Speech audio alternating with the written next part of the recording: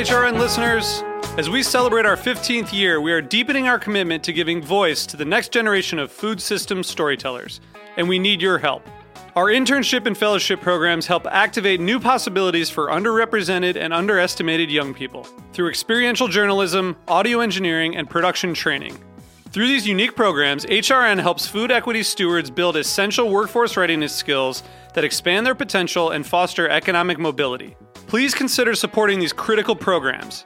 And with a minimum donation, you can be entered to win a dinner for two at an amazing restaurant in one of 8 cities and tickets to a concert at a great venue in one of those cities. We have incredible partners across the country who have donated, as they also share our passion for helping to educate the next generation of food systems storytellers. Check out heritageradionetwork.org/15 to donate and enter to win today. That's heritageradionetwork.org/15 to donate and enter to win today. And make sure you donate before March 31st. Thank you. Welcome back to Good Food Mercantile in San Francisco. You're listening to Heritage Radio Network on tour.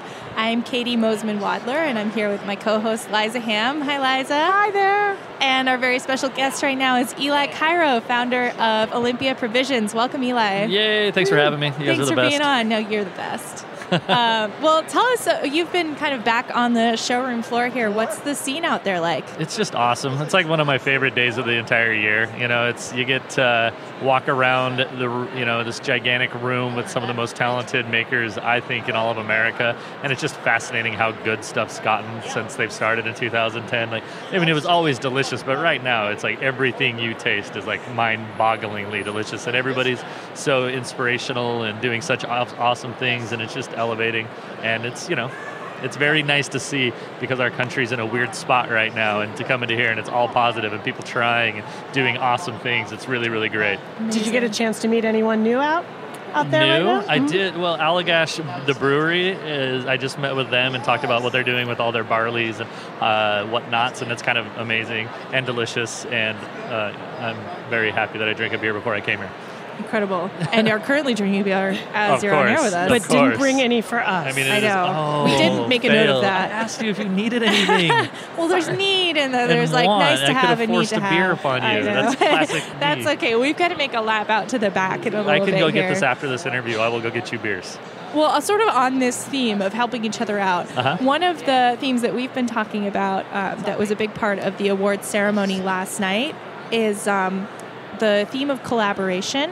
And we wanted to ask you, with Olympia Provisions, have there been any collaborators sort of in your orbit that have been surprisingly great for your business? Yes. Well, we have been collaborating. I think the biggest thing is with the Oregon Department of Agriculture that we've been working for.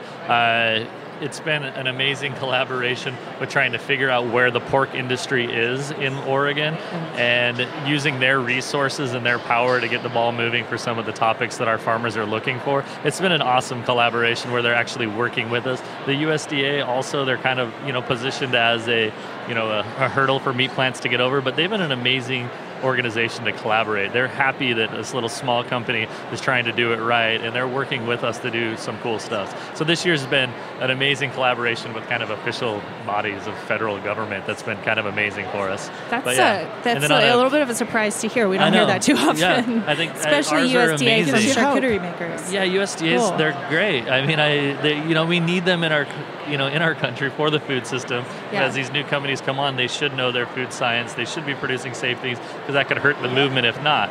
And they're just really, really working with us on everything, giving us all the support to do our documents and make the meat we want to make, and working with smaller farms and doing all the cool stuff that we want to do. Amazing. Yeah. So I want to make sure I get this correct. You're a 12-time winner here? 12-time winner. Jeez Louise. I know, impressive. I love it. It makes me super happy. I know, it freaks me out. Now I was saying, it's like, it's intimidating. We only won one this year. I don't mean that in a weird way, but my sister's like literally nervous about it. She's like, "You only won one, Eli. Like, what? Are you slipping? Step it up, bud. Like, what's going on?" Yeah, no, it's a nice caliber for what we're doing. As we grow. Right, 2009 when we won our first 3, I was a one-man shop and one little restaurant with 3 employees. Now we're 170 employees, 5 restaurants, distributed across the nation, working on a slaughterhouse and buying our own farm. But if your product stays good and it still passes through the Good Food Award, to me, I'm kind of like, we're doing something right, Absolutely. you know? And Amazing. that's, if I were to lose, I'd probably just cry. I don't even know what I would do. You'd figure it out. I don't know. You'd get it what done if the next year. I just closed door. Fuck. No pressure, Good Foods. Just gave it a go. I'm pretty confident in your ability God, to I keep hope raking so. these puppies in. Yeah. So we're looking forward to seeing you back here next year. Yes, please. We'll do a better interview. I won't drink as heavily prior. Oh, you're doing great. Okay, thank You're you. nailing it in every way. Okay, so now I'm going to nail you with a hard question. Uh-oh. And just, I want you to tell us what you feel is the most pressing food issue of 2018. Gosh, I got to say, for me personally, subsidies to help my ranchers get their meat to market in Oregon. There's a lot of amazing ranchers that are trying to do the right thing that have been, be it if they're, trying to put up outside different hoop barns to change their slatted floor raising of animals where they could use like a USDA land grant or a farm grant, that money just hasn't been done because of the administration hasn't got the money to the people that need it. And that's, it's kind of funny to joke that the Trump administration can't get shit done. And then when you hear the farmers being like, I need them to get shit done so we can actually grow our farm. And this year it's not happening. And so it's kind of just been a really, really stress where they want to up their, I need more pigs from them, but to do that, they need the grants and the backing to do that. And they're still waiting on somebody to say they can have that money. It's kind of killing me. Yeah. So what can listeners do to help change that? Oh, God, I don't... well, definitely support the farmers directly. If you have a rancher or somebody doing it properly, please go to use your local butcher as much as you possibly can, because these ranchers, go to your farmers market, buy directly from your ranchers and your farmers so they get the largest margins on their product. Just go direct as much as humanly possible. Buy small, do the right thing, spend the extra money so the farmer actually gets it, because it really does make a difference. Because it really does make a difference. Perfect. So final question, easy one.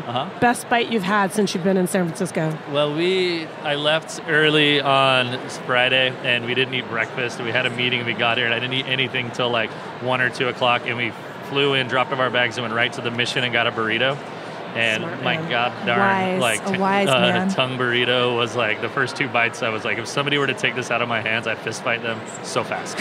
Like, it was so delicious and good. But product-wise, I just ate a Ritual chocolate that just blew my freaking little mind. I love them. I know, me too. Which one did you have? The one that won the vanilla bean one, the Madagascar vanilla. And I'm not like a flavored chocolate dude, and it it was amazing. Awesome. That's up there. Yeah. Amazing. Well, Eli, it's such a pleasure to see you and have you back on air with us at thanks HRN. So much for having me. And thanks we can't wait to have you back to Bushwick. Yeah. And we need to have a pizza date out there. And I hope we'll be seeing you in Portland this year, too. Yeah, come out to Portland, everybody. And I want to learn how to hunt from you at some point. Let's do this. Come out in the fall. During Feast in September is perfect time to teach you how to shoot things. Done. Awesome. All right. Keep me on the list. I'm signed up. Have a wonderful day, guys. Thanks so much. Thank you very, very much. You've been listening to Heritage Radio Network on tour. I want to say a big thank you to the Julia Child Foundation for Gastronomy and the Culinary Arts for supporting our show. Thanks for listening, and we'll be back soon.